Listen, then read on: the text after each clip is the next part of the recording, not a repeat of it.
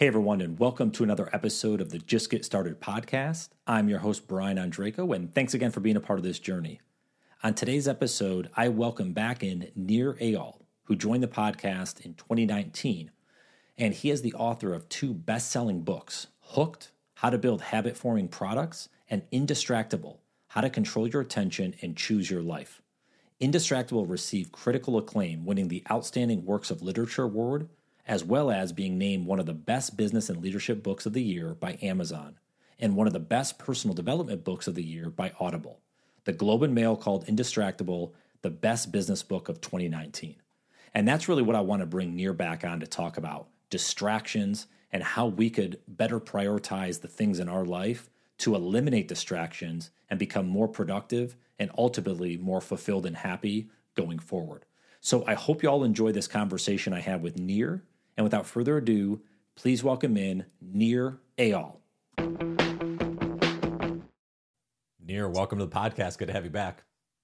Thanks, Brian. Great to be here. Yeah, it's been 4 years since you were on last. I was looking back. I was like, gosh, that was episode 70, and here we are, like in the late 300s. So it's been a long time. I know lots changed in your life and in the world as well.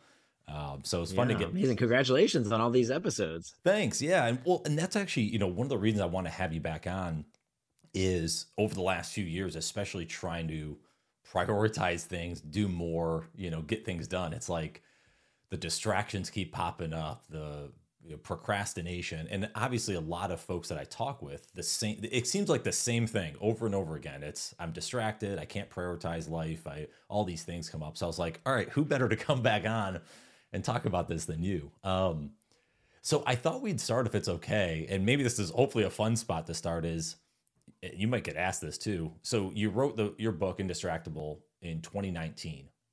The world's changed a lot in the last 4 years, obviously going through a whole pandemic, and the way just work life, it seems like the lines have been more blurred over the last few years, especially with a lot of remote work. If you were writing the book today, what would you add to it? Or what concepts would you kind of think differently about knowing where the world is? Surprisingly, I think the book has held up pretty well. I remember telling my wife when we were going through COVID that I was so thankful that I had written the book before the pandemic, because I don't know how I would have made it through. I mean, there was some times when it was so difficult to focus based on what was happening in the world and all the craziness that was going on between the pandemic and the elections and the wildfires and all the other crap that was happening at that time.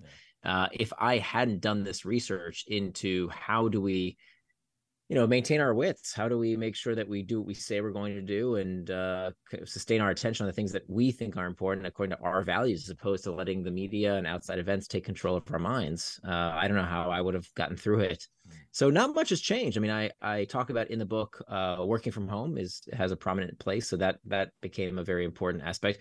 I think what's changed is not distraction hasn't come and gone. Distraction is still very much with us. What's changed is maybe the form factor of distraction. So when people were talking about, it's, my boss that distracts me, or my coworkers that distract me in an office setting. And then we went from remote working from home. Now it's my kids and my pets and my spouse that's distracting me. And now people are going back to the office. So we're back to the old distractions. So I think maybe they've just changed and fluctuated. But I think the big revelation of the book is that it's not about the external triggers. They play a role, right? All these things in our outside environment definitely play a role, but that's a very minor role. That to really become indistractable, you have to understand your internal triggers. And those internal triggers go with you everywhere you go because they're inside your own head. And it doesn't matter what changes in the outside environment. Fundamentally, 90% of our distractions begin from within. And that is a really important concept, because people tend to blame stuff outside them, right? It's the news, it's social media, it's my kids, it's my pets, it's all this stuff outside of me. And really, it turns out 90% of your distractions begin from within. What are you finding through your research? Because I can only speak on myself and obviously talk to people, but like I find the biggest thing is avoiding wanting to do something that's probably important work for me. But whether it's fear or nerves or whatever, I find that's one of the reasons I get distracted. It's like, let me check the phone quickly, or let me search a little bit extra on this. Do you find that's the major reason, or is there something else that you'd call out? Yeah, I mean, the worst form of distraction is a job well done that you didn't have to do. right? Interesting. That Yeah. is the worst form of distraction because you did it perfectly, but guess what? You didn't have to freaking do it. Okay. And so, what I try and advise people to understand is the difference between traction and distraction. Traction is any action that pulls you towards what you say you're going to do. Okay, things that move you closer to your values, help you become the kind of person you want to become. The opposite of traction, distraction. Many people don't realize those are opposites. The opposite of traction is distraction. The opposite of distraction is traction. Both words come from the same Latin root, to pull. It comes from the Latin root trahare, which means to pull. And you'll notice that both words end in the same 6 letters, A-C-T-I-O-N, that spells action, reminding us that distraction is not something that happens to us. It is an action that we ourselves take. So once you understand the difference between traction, actions that pull you towards what you said you were going to do, and distraction, any action that pulls you away from what you said you were going to do, now you can begin to become indistractable. Because, what most people think of as distraction, oh, my phone, my email, my this, my that, they blame these things, but none of those things are inherently bad if it's what you said you were going to do. The really pernicious form of distraction is the kind that tricks you into prioritizing the urgent and the easy work at the expense of the hard and important work you have to do to move your life and career forward. So just because something is a work-related task, like you were saying earlier, oh, let me just check that quick email, or I got to do this one thing for work, or that or the other. Just because it's a work-related task doesn't mean it's not a distraction. That is the most dangerous form of distraction because you don't even realize you're distracted, right? So what used to happen to me for years and years, I mean, look, I wrote this book. For me, more than anyone, I kept getting distracted. It took me 5 years to write this book. Why? Because I kept getting distracted. Yeah. Right. So I wrote this book for me more than anyone. It wasn't until I learned these techniques for myself that I became indistractable. And today I live the best life I could have ever imagined for myself. Not because I'm incredibly lucky or I work harder than most people. No, I just do what I say I'm going to do. Right. If I say I'm going to exercise, I exercise. If I say I'm going to eat right, I eat right. If I say I'm going to work on that big project, I work on that big project. If I say I'm going to be fully present with my family, that's what I'm doing. That's all we have to do. Turns out to really live our best life, that's all we have to do is just follow through with what we say we're going to do and stop getting distracted. So what I would do for years would be sit down on my desk and I would say, okay, I'm not going to get distracted. Nothing's going to get in my way. I really have to work on that big project, right? I really got to do this presentation, or I got to write that chapter, or whatever it is I got to do. I got to make those sales calls, whatever it is.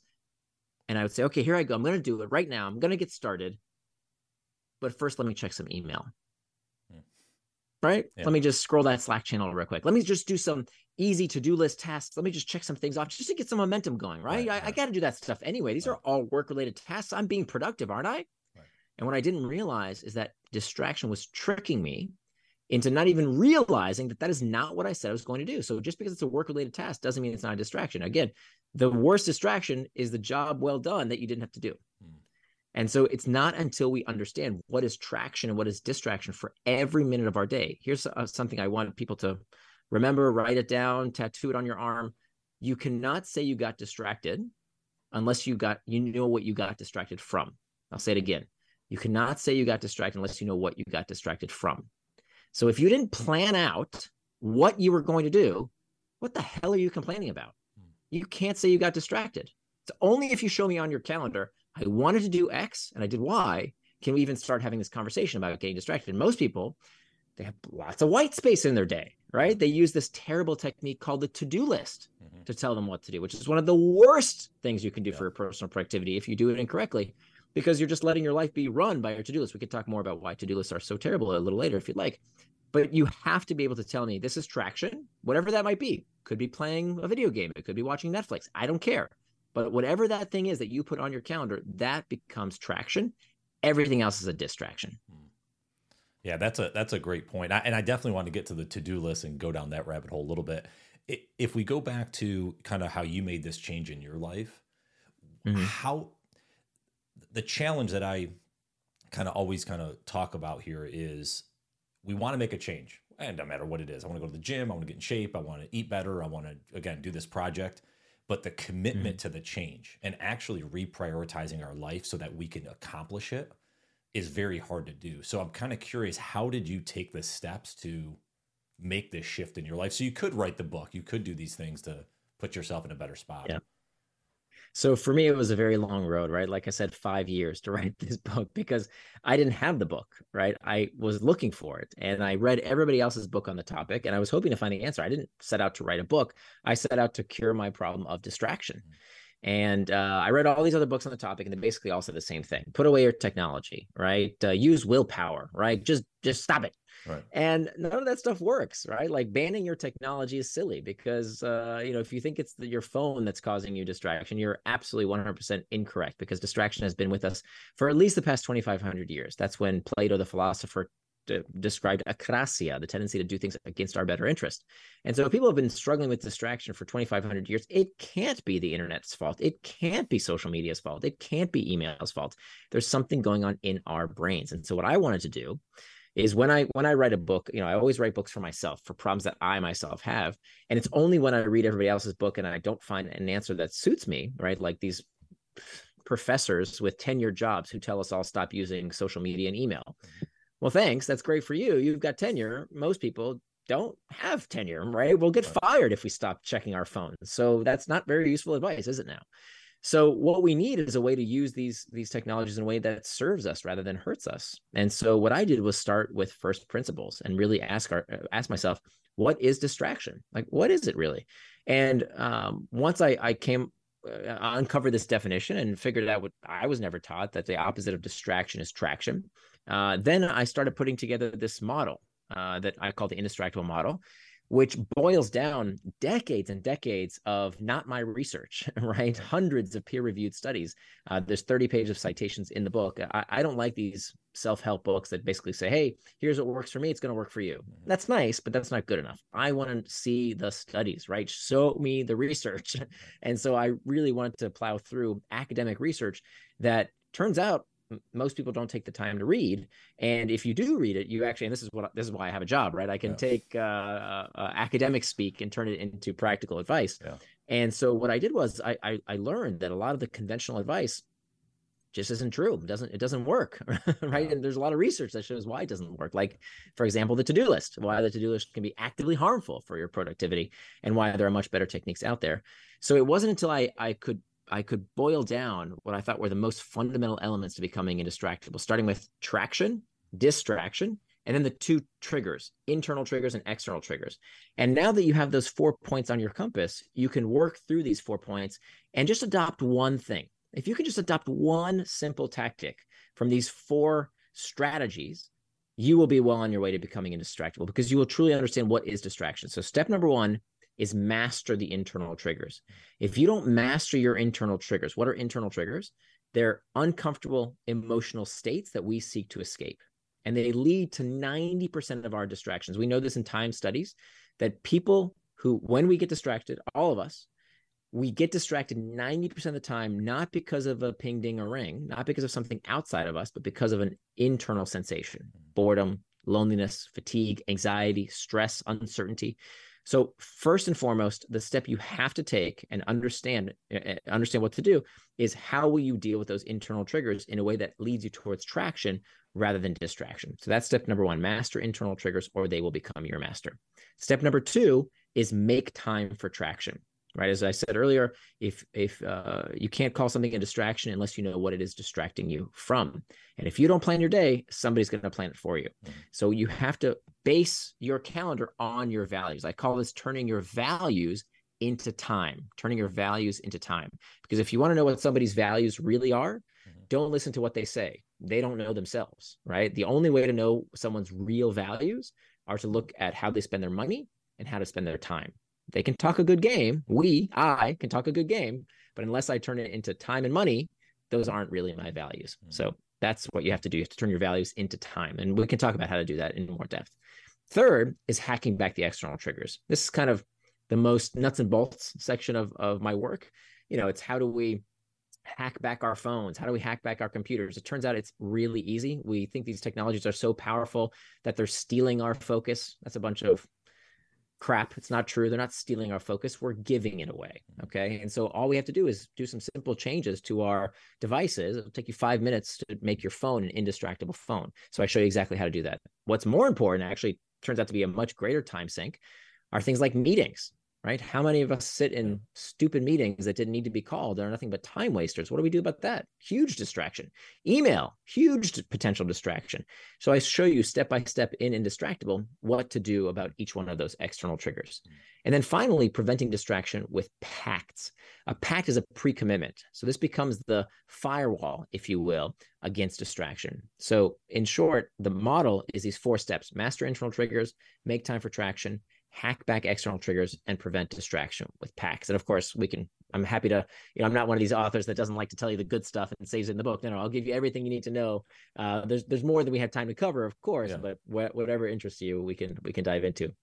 Well, I am interested in kind of that, especially with the to-do list and how things, and, as you were mentioning that, it kind of the Eisenhower matrix jumped into my head of like, we always do that not important, urgent, or not important, not urgent, but those type of quadrants we always hit, but yet we neglect what the most important is, right? Is the important, not urgent. So that's kind of, when you talked about like email flying in and those type of things, how do you recommend folks like structure their day? I'm assuming, are you an advocate of planning the day before for the day ahead or week ahead? How do you structure it? Yeah. So this is where time boxing comes in, and maybe it's a good opportunity to talk about why to-do lists suck. Mm-hmm. And I'll tell you a few reasons why the conventional advice on time management, the to-do list, tends to not work. One terrible piece of advice you hear a lot these days is, if anything takes you less than 2 minutes, just do it. And maybe that used to work, but here's the problem: every email takes less than 2 minutes. Mm-hmm. So if you do a 1 2-minute email and another 2-minute email, another 2-minute email, guess what? You're going to blow hours of time, and you'll never get to the thing that actually really does matter in your day. I guarantee you most people's jobs, some people's jobs maybe, most people's jobs are not answering emails all day. And yet that's what way too many people do. They're spending their entire day doing what's called reactive work. Now, reactive work, it's going to play some part of your day, right? Reacting to emails, reacting to notifications, reacting to taps on the shoulder from your colleagues. Some of your day is going to be spent doing reactive work. The problem is people don't make time for what's called reflective work. Reflective work is the kind of work that can only be done without distraction. Planning, strategizing, thinking, for God's sakes, requires you to work without distraction. Most people do not plan that time. And if you do not plan that time, somebody's going to plan it for you. So some part of your day must be reserved for reflective work, or you're going to find yourself running real fast in the wrong direction. So the failing of to-do lists is that to-do lists have no constraints. No constraints. Mm-hmm. You can add all the tasks you want to your to-do list. But if you don't put those tasks in your calendar, there's no constraint to tell you when it's too much. So here's what happens. You get home from work like I used to, day after day, and you look at your to-do list and you say, man, I've been running around like crazy. I've been working so hard. And here's all this stuff I still didn't accomplish. All this stuff I still didn't do. These promises that I made to myself that I didn't keep. Loser. Yeah. So what does that do to your psyche? What does that do to your self-image? If day after day, week after month, week after week, month after month, year after year, you are reinforcing this self-image of someone who doesn't keep promises to themselves. And so this is where you hear people saying stuff like, oh, I'm bad at time management, or, I have a short attention span, or whatever the case might be. You hear all these myths that people are making up for themselves, which of course are self-fulfilling prophecies. If you believe you're incapable, guess what? You are, because you won't even try it. So the to-do list has this fundamental flaw that it does not have constraints, whereas a time box schedule forces you to make trade-offs. It forces you to say, wait, based on my values, what is more important to me? Because I only have 24 hours in a day. And so what kills me is that people are so stingy with their money, right? People will clip coupons. They'll split checks when they take their friends out to lunch. They're so stingy with money. But when it comes to time, the only non-renewable resource, right? You can always make more money. You can always make more money. You can't make more time. And yet we give our time away. Anybody who wants it. Oh, there's some stupid crap happening in the news. Okay, here you go. There's some game that I gotta watch. Oh, sure. There's a project that's urgent, that's not urgent, but I'm gonna think it's urgent. Okay, whatever. Right? We just give it away. That's ridiculous because we can't make more time. We can always make more money. So a time box calendar forces you to ask yourself, given the time I have, which is the same amount of time that Jeff Bezos and Elon Musk have, they also have the same hours in the day. How will I spend my time according to my values? Again, turning your values into time.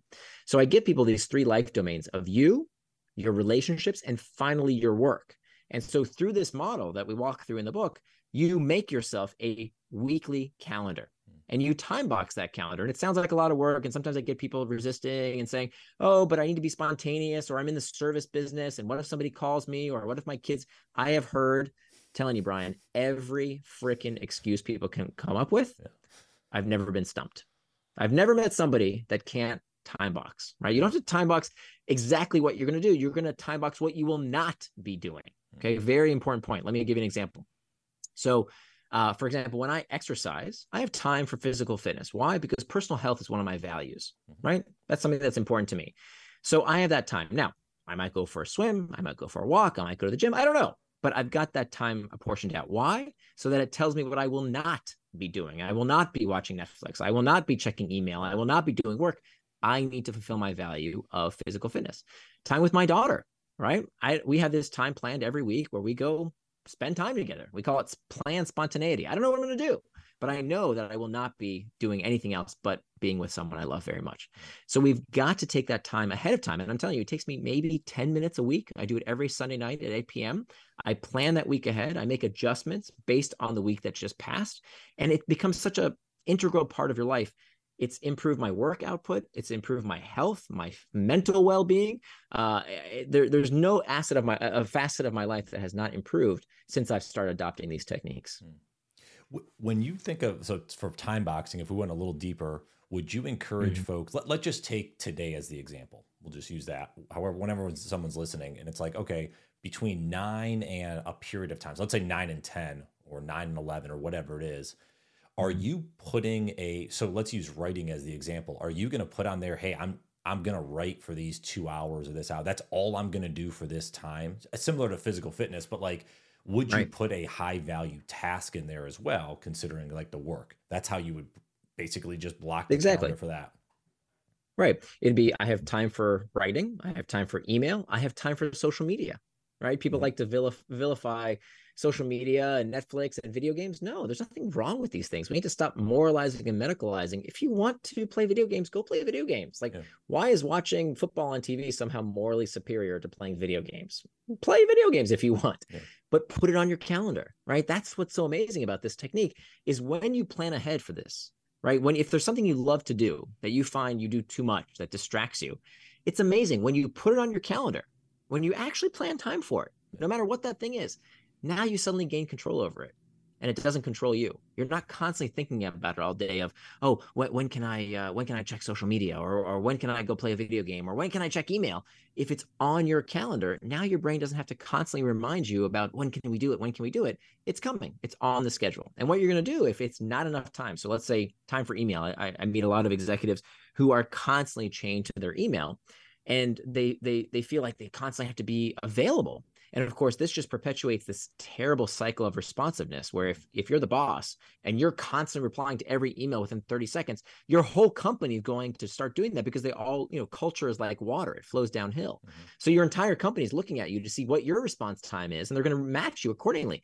And that is not always good. It sounds like a good thing. I think it's actually more times than not a terrible thing because you cannot do good work. Your people cannot do good work if they can't freaking think. Where's the time to think? Right. So you want to set that pace by saying, hey, you know what? I check email 3 times a day, right? And here are the hours. And that's when you're going to get a response. And you know what? People will wait. It's okay. They don't need to be replied to every 30 seconds. And so there's various techniques. For example, you asked about email. The secret to email is it turns out that where we waste time on email is not the checking of email. It's not even the replying of email. It's the rechecking of email. Tell me if this sounds familiar. You open up your email, you take a look, you open an email, okay, you read it, you put it away, you read the next email, okay, a little while later, yeah, what was that email again? Okay, let me check it. Oh yeah, they need that by that time. Okay, so that's where the waste of time comes in. Instead, the rule is you only touch email a maximum of 2 times. The first time you touch that email, you need to ask yourself this crucial question, which is, when does it need a reply? When does it need a reply? And that answer can either be never, in which case delete it right away. It can be today. If it's something truly urgent, it has to be replied to today, or it could be something that needs a reply within a week's time. And so what you're going to do is you're going to create labels. Okay. Every email service provider lets you create labels, and you're going to label it either today or this week. Now, more or less, what we find is about 80% of your emails for most professionals can be answered within a week's time. Only about 20% of your emails need to reply today. Most people don't do this, right? Most people, when an email comes in, they will reply to the easiest to reply email first, right? The yes, no, maybe, whatever. They reply real quick because it's easy to get it out of your inbox and on into somebody else's inbox. But of course, think about it logically. If you want to get fewer emails, you have to send fewer emails in a given period of time. Right. If not, you're going to play email ping pong, right? Back and forth and back and forth and back and forth. Instead, by saying, wait a minute, when does this actually need a reply? Okay. And then for the ones that need to reply today, you have time in your time box calendar to reply today.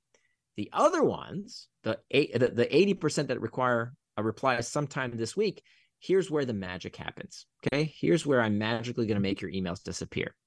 When you take those 80% of emails and you answer them by when they need a reply. So in my schedule, I have a Monday, a big block of time called Monday messages, which is where I have that time for those weekly messages. The ones that could wait for a while, it's not urgent, they can receive a reply a little bit later. So within a week's time. So on my Monday messages time, it's 3-hour block. When I have that time, that's when I go back through them. And here's the amazing thing. You will find that about 50% of those emails that you set aside and said, okay, I can reply sometime within this week, 50% of those emails will magically not need replies. Why? People will solve their own problems. That problem that was so urgent on Monday turns out that next week is not that urgent anymore. It's been crushed under the weight of some other priority, right? People figure things out. If it doesn't need a reply, by you sticking your nose in and constantly playing this ping pong game, you're wasting more time than you could ever imagine. So by just letting the emails simmer, the ones that aren't truly urgent, 50% of them go away. Okay. So just that technique, and this is one of hundreds of techniques I talk about in the book. This is a practice that really helps you get control of those external triggers so that you can finally hack back. Yeah, that's a great point. I haven't done that with my email. I've tried to, but I definitely have them piling up, and then I feel like, I have to kind of sift through at various times. One of the things I guess I struggle with, but I've tried to get more control over, because I get a lot of newsletters. I'm trying to learn and read and whatever. So that goes back to, like you mentioned, the thinking. When you said that, that's what sparked in my head, was like, I try to have time in the morning of like my thinking, but part of that is reading newsletters, coming up with ideas, those type of things. But they get filtered in at various times, and sometimes I feel like I have this stack of them in there. So if you're not, do you have time on your schedule to check those emails, the newsletters? Of course not. No. Okay. No, so I don't. Big mistake. Got to make that time. Yeah. And here's the most important thing. Yeah. That time you have to stick with. Okay. So you probably enjoy reading newsletters. Most people do. I have a newsletter. I love it when people read them. Yeah. But I will tell you, you can't let them control your life. What most people do, they start their day and they say, okay, I got to catch up on all the newsletters. Let me plow through these real quick. That's easy. It's fun, right? They're made to be entertaining. That is not work. That is consumption, not creation. Okay? Hear me loud and clear. That is consumption, not creation. Your job on this earth is to create. You need to make, not be a consumer, but be a creator. Now, that being said, there's nothing wrong with consuming. Okay? It's fine. The problem is if it crowds out creation, you are destroying your own values. You are not living up to your true potential. So what I want you to do is to ask yourself, how much time would the person I want to become spend on this task? Okay, that is the very definition of values. Values are defined as attributes of the person you want to become. I'll say it again. Values are defined as attributes of the person you want to become. So if you ask yourself, how much time would the person I want to become spend reading newsletters? Again, there's nothing wrong with newsletters. There's nothing wrong with social media. There's nothing wrong with video games. There's nothing wrong with any of these things. If you want to spend your time doing them according to your values, do it. Enjoy it. But ask yourself, how much time would the person I want to become spend doing it? And hold yourself accountable, which means, let's say Brian says, you know what? The person I want to become spends 30 minutes a day reading newsletters. Great. Read for 30 minutes and delete all the rest that you don't get to that day. Just delete them, because you're never going to read them. Why? Because the person Brian wants to become reads newsletters for 30 minutes a day and no more, because there's time for newsletters and there's time for creation. Yeah, I love that. You just got to put the boxes, I guess, around it, or the fence around it, and say this is. And I think this goes back to your point, if I'm hearing correctly, is the control. You're in control when you do that versus the newsletters controlling you, the emails flying in controlling you, right? That's right. Right. And it's all four take things together because again, we skipped step one. Step one is the most important, the mastering internal triggers. The first question to ask yourself is, why am I getting distracted in the first place? Right. Like if you're reading newsletters or Slack channels or pornography or YouTube videos or video games or email or work or whatever is taking you off track, if you don't understand the deeper reason why, if you don't understand the discomfort that you are looking to escape, this is a really important point, right? If we want to understand why we get distracted, we have to understand why we do anything and everything, right? What is the seat of human motivation? Most people say, okay, motivation is about carrots and sticks, right? You motivate yourself and others through the pursuit of pleasure and the avoidance of pain, right? Carrots and sticks. Not true. Not true. Turns out, neurologically speaking, there is no such things in carrots and sticks. There is only the desire to escape discomfort. So do you remember that scene in The Matrix? You saw The Matrix, right? Oh, yeah, absolutely. Yeah, right? Great movie. So you know that part where Neo walks into the room and there's that kid with the spoon? Yeah. And the spoon starts bending? And the kid says, there is no spoon. Well, I'm about to have that moment for you. Okay. Turns out the carrot is the stick. The carrot is the stick, meaning even the pursuit of pleasurable sensations, lusting, desire, craving, hunger, the pursuit of pleasurable sensations is itself psychologically destabilizing. So the only thing that drives human behavior is the desire to escape discomfort, which therefore must mean time management is pain management. Money management is pain management. Weight management is pain management. Everything is pain management. This is not a new concept, right? This is the core of Buddhism. This is the core of Stoic philosophy. It's all about your ability to control discomfort.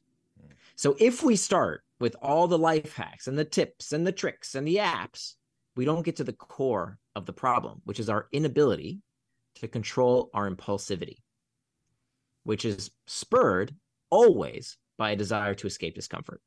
So step number one is to know what you will do when boredom, loneliness, fatigue, anxiety, stress, uncertainty, what will you do when you feel those sensations? And what I learned in my research is that high performers, people who are naturally indistractable, and these are people in every field, from the arts to sports to business to whatever, these people feel the same internal triggers that the rest of us do. They also get bored and anxious and lonely and stressed and uncertain. The difference is high performers use that discomfort as rocket fuel to propel them towards traction. Whereas what distractible people do is as soon as they feel discomfort, they're out with distraction. They try and escape that sensation. But the fact of the matter is, whether it's too much news, too much booze, too much football, too much Facebook, you are always going to find distraction somewhere or another, unless you understand what is that underlying emotional state that you are trying to escape. Wow, that's powerful right there. I'm going to have to listen to this back a couple times and dissect that, because that makes a lot of sense, but you don't think you're doing it, I guess, in the moment, right? Exactly. Yeah. But hey, look, we are cut from the same cloth. I used to read so many newsletters thinking, okay, I got to stay up to date on my industry, right? I got to know what's going on, right? I go, well, I got to be conversant in what's happening in the world. I don't want to be a dummy and not know what's happening. But when I really analyzed it, when I really thought about it, okay, 30 minutes, sure. An hour, hour and a half, 2 hours, right? Between the work I really need to do, I would drift off and check this and read that. If I'm honest with you and myself, I was doing it to escape discomfort. I didn't want to do the work. Yeah. I didn't want to do the hard stuff, right? I didn't want to make those sales calls. I didn't want to work on that presentation. I didn't want to do the hard stuff I know I had to do. And so it's not until you realize that and face it head on and say, okay, you know what? This is the reason. It's only then that you can start putting in tactics to deal with that discomfort. Because if you don't do that, none of the other techniques will work. Yeah. Well, you're right, because I think part of it is to trick yourself. So I like to, pride myself, I guess, having a really solid, definitely a bedtime routine to get in bed and make sure I fall asleep and get my time, but also kind of the morning routine. But to your point, what I've noticed is like, I'll do my yoga in the morning and then I'll go sit and have some coffee, read some of the newsletters, start kind of thinking. But yeah, that drags on where it's supposed to be 20, 30 minutes, but sometimes it gets a little longer than that. And then sometimes I jump on social media. And I think to your point, it's like, yeah, I'm maybe trying to avoid kind of getting into that hard work and just getting it started, you know? Yeah. Yeah. So that's where these 4 techniques come into concert. I will tell you what doesn't work. What doesn't work is habits. And this is kind of going against the grain because I think we have this myth, and I'm all for habits, right? My first book was all about how to build habit forming products. I understand habits very, very well. And there's a time and a place for habits. The problem is that when people say they want to turn something into a habit, or flow is a similar idea, right? You've probably heard about flow, Csikszentmihalyi's idea of, these magical states where, time goes by so quickly and things are effortless. And that's kind of what people want from flow and from habits. It's the same thing. They don't want to do the task. They want to have done the task, right? Right. Oh, I really want to get into a writing habit, but I hate writing. Oh, I really want to get into an exercise habit, but exercise sucks. Oh, meditation. I really want to start meditating. I need a meditation habit, but I hate meditating. Right. I don't have the patience for it. Right. And so what people think is a habit turns out will never be a habit, right? This is actually pretty important because a habit is defined as behavior done with little or no conscious thought. Beats me how you meditate with little or no conscious thought. Isn't the point of meditation to observe your thoughts? If you're meditating with little or no conscious thought, you're asleep. You're doing it wrong. Yeah. How do you write? I've been a professional author for over a decade. Somebody please tell me how to get into a writing habit. How do I write with little or no conscious thought? I don't know. I have to think about what I'm going to write about, or else it's not a habit. Right. These things aren't habits. They are routines. So you say, what's the big deal? Tomato, right? Routine, habit. What's the difference? The difference is when we tell people that there's this magical state that you can get in where you can effortlessly do work, you can effortlessly get into flow, you can effortlessly turn everything into a habit. They try and they fail because some behaviors will never become a habit. Some behaviors can, if it's done with little or no conscious thought. Sure, you can drive a car with very little conscious thought, right? That's why we can listen to a radio or have a conversation while we're driving. That behavior becomes habitual. We can do other things while we're doing that because we're basically driving on autopilot with little or no conscious thought, right? Some behaviors can become habits, even if they start out as rather complex. But some behaviors will never become habits. They will stay routine. So what happens is after 30 days, 60 days, some magic number of days, people think it's 44 days. It's not. But anyway, people look at themselves and they say, wait a minute. This still sucks, right? Like, right. I still don't like doing this task. It's not effortless. It hasn't become a habit. And they don't blame the technique. They blame themselves. And there's nothing wrong with them. It's something's wrong with this silly technique. So as opposed to trying to figure out how do I escape the discomfort of the task, right? How do we use the Mary Poppins method of putting a spoonful of sugar on stuff? I advise the exact opposite. We need to get comfortable with discomfort, right? That's what high performers do. High performers don't try and escape the pain. They leverage the pain. They use it as rocket fuel. And so that's what we have to learn to do. So what if we're kind of thinking about that, if we keep it top of mind, let's use the fitness analogy. That's always an easy one. So let's say it's like, God, I don't like working out, but I know I need to get in better shape. I got to eat healthier. Like, what's the first step for them to think differently about that? If they're trying to form a habit, let's say, and that's maybe not the best way, like how do they think about that differently? Yeah. So I would say for most exercise, unless you can do it with little or no conscious thought, which some exercise you probably can. For example, taking a walk around the block, if you're reasonably physically fit, you can probably do with little or no conscious thought. So maybe that you could turn into a habit. But for most people, it's going to be a routine. Why? Because unfortunately, it's going to require effort. It's not something done with little or no conscious thought. It requires effort. If I go to the gym and I'm lifting weights with little or no conscious thought, I'm not getting stronger, right? I'm wasting time. Right. You have to sweat. You have to hurt. You have to push yourself if you want to get more fit, right? Dieting sucks. It's not fun. It's never going to become a habit. Right. It's hard work. So how do you get comfortable with that? Well, first and foremost is starting with the internal triggers, is understanding that discomfort and reimagining the internal triggers. So there's there's a dozen different techniques that you can use. One technique that I use almost every single day is called the 10-minute rule. Have you heard about the 10-minute rule? I have. Yeah. That's, I think I heard that from you originally. Oh, did you hear it from me? Okay. Yeah. So should I go over it again or? Yeah, please. Yeah. Jump into it, please. Sure. So the 10-minute rule I use almost every single day. The idea here is that when you are potentially distracted, okay, so when you find yourself, you say you're going to do one thing and then you find yourself doing something else. You say you're going to exercise and you still haven't left the house. You say you're on a diet, but boy, that chocolate cake is super tempting right now. The idea is that you can give into that temptation. You can do the thing that you're telling yourself not to do. You can do it, but not right now.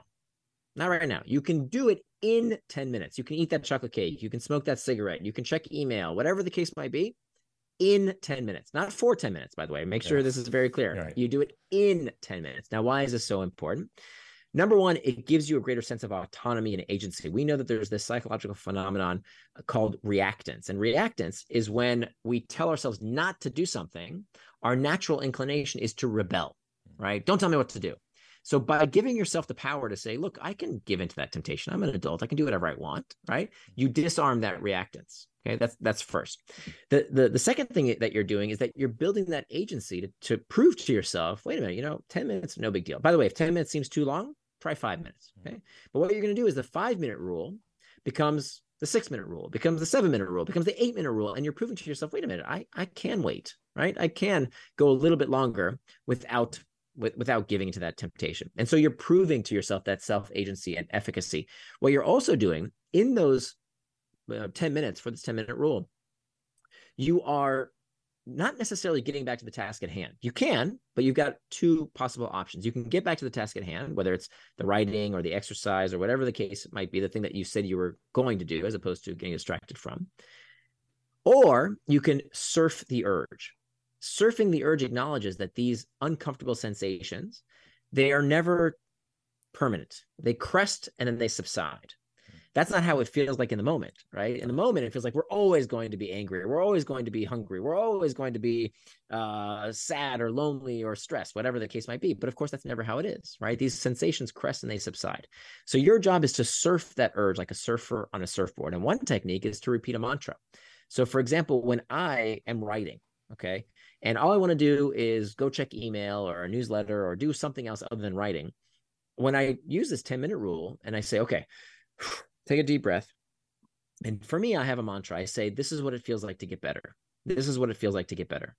And just repeating that mantra a few times until I'm ready to get back to the task at hand, knowing that, hey, you know what? When that clock runs out, it's okay. I can go check email after that clock runs out. It's amazing how even when the clock runs out, I don't feel like it, right? Yeah. I'm back working and now I'm excited about my work. Now it's taken over. Now the routine is not so difficult to get started. So that's one technique that we can use.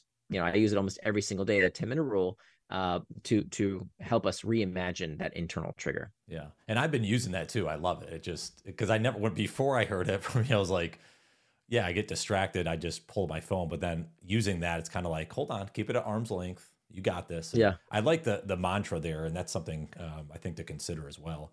And this might be a sidestep, but maybe to that point, since it seems so simple, I did want to ask you, I have a 11-year-old. It's funny saying that because he just turned 11. I'm like, man, he's getting old. Is how you work with your kids or just other people help them to kind of coach to work with kids so that they can kind of learn techniques so they don't get more distracted as they get older and they get out on their own. Yeah, I think this is if you're a parent, then this is the most important chapter of the book, is how to raise indistractable kids. Because if you think the world is distracting now, just wait a few years, right? Apple announced their virtual reality headset. We've got augmented reality. We've got God knows what else is going to happen in actual reality. There's a lot of distractions out there, and the world will become a more distracting place. And we have to teach our kids how to become indistractable, because there's really going to be a bifurcation out there. Like the critical skill of the century, it's not going to be who has the most information. It's not going to be who's the most educated. It's who can stay focused. It's who can do what they say they're going to do. It's who can be indistractable. That's going to be the skill of the century. All the other skills you can learn, but you can't learn anything if you can't focus. So this is the most important skill to teach our children. So how do we do that? The first uncomfortable truth is that in order to raise indistractable kids or to be an indistractable boss, you have to be indistractable yourself. Okay. So whether it's children or your employees or your colleagues, you have to lead by example. I can't tell you how many parents I see who tell me, oh, my kid's always on Fortnite. He's always playing video games. And then meanwhile, while they're telling me this, they're on their phones checking email. Can't do that, because kids are born with hypocrisy detection devices. You can't see. They have these little invisible antennae and they're constantly scanning around to see where you screw up. So we have to be indistractable ourselves as parents. And it's okay to tell our children that we're struggling. That's perfectly fine. Like a lot of parents don't want to show their kids they're vulnerable, but I advise the opposite. It actually is very helpful to tell your kids, look, these products are designed to get you hooked. I know, I wrote the book Hooked, right? Right. You know, all their tactics. And they're good, but they're not that good. We can be more powerful than these technologies. So if you can do this with your kid and say, look, I struggle with this as well. You help me, I'll help you, right? Let's do this together. And then we follow these 4 strategies, the same exact strategies that I laid out earlier: master internal triggers, make time for traction, hack back external triggers, and prevent distraction with PACs. Adults can use it as well as children. I mean, I have a 15-year-old, he's about to turn 15. And yeah, like being a teenager is tough these days. There's a lot of products out there that are designed to get them and us hooked. And it's really going to be us. Like, these companies are not going to do it for us, right? Like we have to take charge for ourselves. And thankfully, it's not that hard, right? The book is not that long. And the chapter on raising indistractable kids is even shorter. Now, the one thing that is different, like basically, making time for traction, suggesting that you sit down with your kid and build a schedule together when they have time for the things they love. Like, one of the biggest mistakes parents make is they say, like, I want my kid to go from, using social media or playing Fortnite to not using it. And that's a big, big mistake. Or I'll let them use it after they do all their other chores. That's a big mistake. Time box it, just like everything else, right? Time for homework, time to eat dinner with the family, time to play, time to go outside, and time for tech. That's fine. We don't want to raise kids that are scared of technology, because their jobs are going to depend on them using technology. So we want them to be comfortable with these tools. So scheduling that time, that's making time for traction. Hacking back external triggers. One of the biggest mistakes parents make is that they let these devices into kids' bedrooms, right? We need to remove all those external triggers. That is not only computers and cell phones, televisions, radios, anything that beeps or boops should not be in a child's bedroom, because anything that interrupts sleep has no place in the bedroom. Not only for kids, for adults, right? Sleep is far too important to let televisions in the bedroom. The bedroom is for sleep and sex. That's it for adults. Kids, it's just for sleep.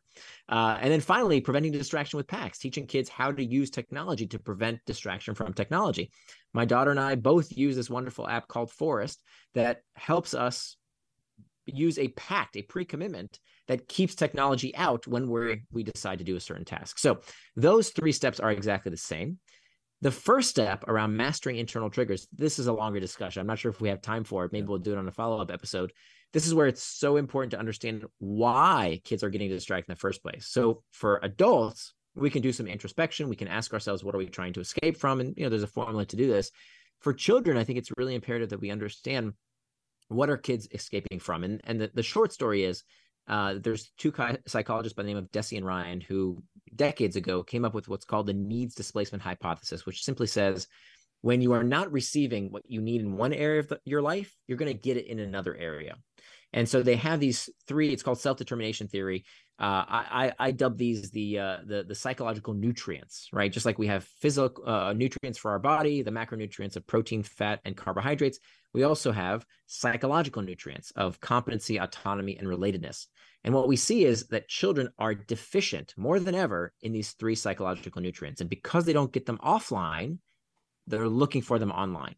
And that is the true source of why kids are looking for escape with their technologies. These are symptoms of a sickness. They are not the sickness themselves. They don't cause the sickness. They are symptoms of the sickness. The fact that kids are going online to excess is caused by these deficiencies in their psychological nutrients. Yeah, that's a lot of good stuff there. We probably could do a whole episode just on parenting and kids and stuff. So if you're open to that, I would love to set that up for sure. Absolutely. For today, anything else? Because this has been unbelievable. A lot of depth here, a lot of good thoughts for everyone. Anything else you would add? Questions, maybe a challenge to someone that's trying to be indistractable, or get that in their life? Anything you'd kind of end the conversation on? Yeah, I think I think most people are kind of terrified with these techniques. And if you're feeling that, right, if you're feeling like, wow, this guy's got some good ideas, but that could not work for me, everybody thinks that. Right. Everybody comes up with a million excuses. I did too when I started with this research. And what you need to realize is that is fear talking. That is the fear that, wait a minute, if I actually put these practices into good use, that I would actually have to do the stuff that I don't really feel like doing. That sucks. But what are you waiting for? Right? You know you're capable of these things, right? I always ask people when people say, I just can't, right? My life is too busy. I can't make a schedule. I can't do what you've advised in the book. It doesn't work. It won't work for me. And I say, well, let me ask you something. If I said, let's take exercise, right? If I said, hey, how much do you want to exercise? Oh, I want to exercise 3 times a week. Fantastic. For how long? Let's say an hour. But I just can't. I can't. And then I say, well, let's do a little experiment here. If I said, okay, next week, if you don't work out 3 days a week, you have to pay me $25,000. You owe me $25,000. Would you work out 3 days a week? Of course I would. No doubt about it. Okay, so we've finally figured out you can. Right? Now we're just negotiating a price. So remembering this, right? When we tell ourselves we can't for one reason or another, and again, I've heard every excuse in the book. I have an answer to all of the excuses, but fundamentally the answer is, do you want this? Because you can. You absolutely can. There are no excuses out there that, prevent the vast majority of people, short of, I'll put a little asterisk here, some kind of medical diagnosis. Okay, that's a different conversation. But short of that, the vast majority of people can. They just won't. Yeah. Right. But you don't have to be that kind of person. Your listeners don't have to be those kind of people, because there's nothing preventing us from this. So the mantra I want you to remember is that the antidote to impulsiveness is forethought. The antidote to impulsiveness is forethought, meaning there is no distraction we can't overcome as long as we plan ahead. But if we wait till the last minute, if the chocolate cake is on the fork on the way to our mouth, we're going to eat it. If the cigarette's on our hand, we're going to smoke it. If we sleep next to our cell phones every night, of course, it's going to be the first thing we reach for in the morning before we say hello to our loved ones, right? So if you wait to the last minute, they will get you. It's too late. You have to plan ahead. And if you plan ahead, if you take steps today, prevent distraction tomorrow, there's no distraction you can't overcome. Nir, I think that's a great point to end on, because you're absolutely right on that. Because at the end of the day, it seems like, and because I'm just thinking as you're saying that, all these things jump in my head of like how you put yourself in the way of that, and you stumble unless if you planned before, you're going to have a lot better chance at success. So that's a great point. That's right. All right. So you have the book Indistractable. Obviously you have your newsletter. Anything else? Any other way? Are you spending some time on social? Where's your watering hole that you like to spend? Yeah, I'm all over social. LinkedIn is kind of my platform of choice because I tend to help a business audience. But the best place to find more about me and my work is at nirandfar.com. Nir is spelled N-I-R, and Far, not N-I-R is how you spell my first name. And I wanted to mention that if you go to indistractable.com, there's actually an 80-page workbook everyone could get complimentary. We couldn't fit it into the final edition of the book. It was too long. So there's an 80-page workbook completely free at indistractable.com. That's spelled I-N, the word distract, A-B-L-E, indistractable.com. Awesome. And we'll look that all up in the show notes. So Nir, thank you so much. It was fun having me back on and chatting through this. Thanks so much, Brian. Great to see you again. Hey everyone, and just one more quick thing before you head off on your day. If you're enjoying this podcast and are looking for other resources and tools to help you get started and move forward toward a happier and more fulfilling life, then I'd encourage you to head over to my website, brianandreco.com, and hit the subscribe button in the upper right corner. There you can find my newsletter and blog subscriptions, where I share insights and information around getting unstuck, perspective, mindset, relationships, habits, and much more. If you get a chance to sign up, I hope you enjoy. Thanks again for listening in, and have a phenomenal day.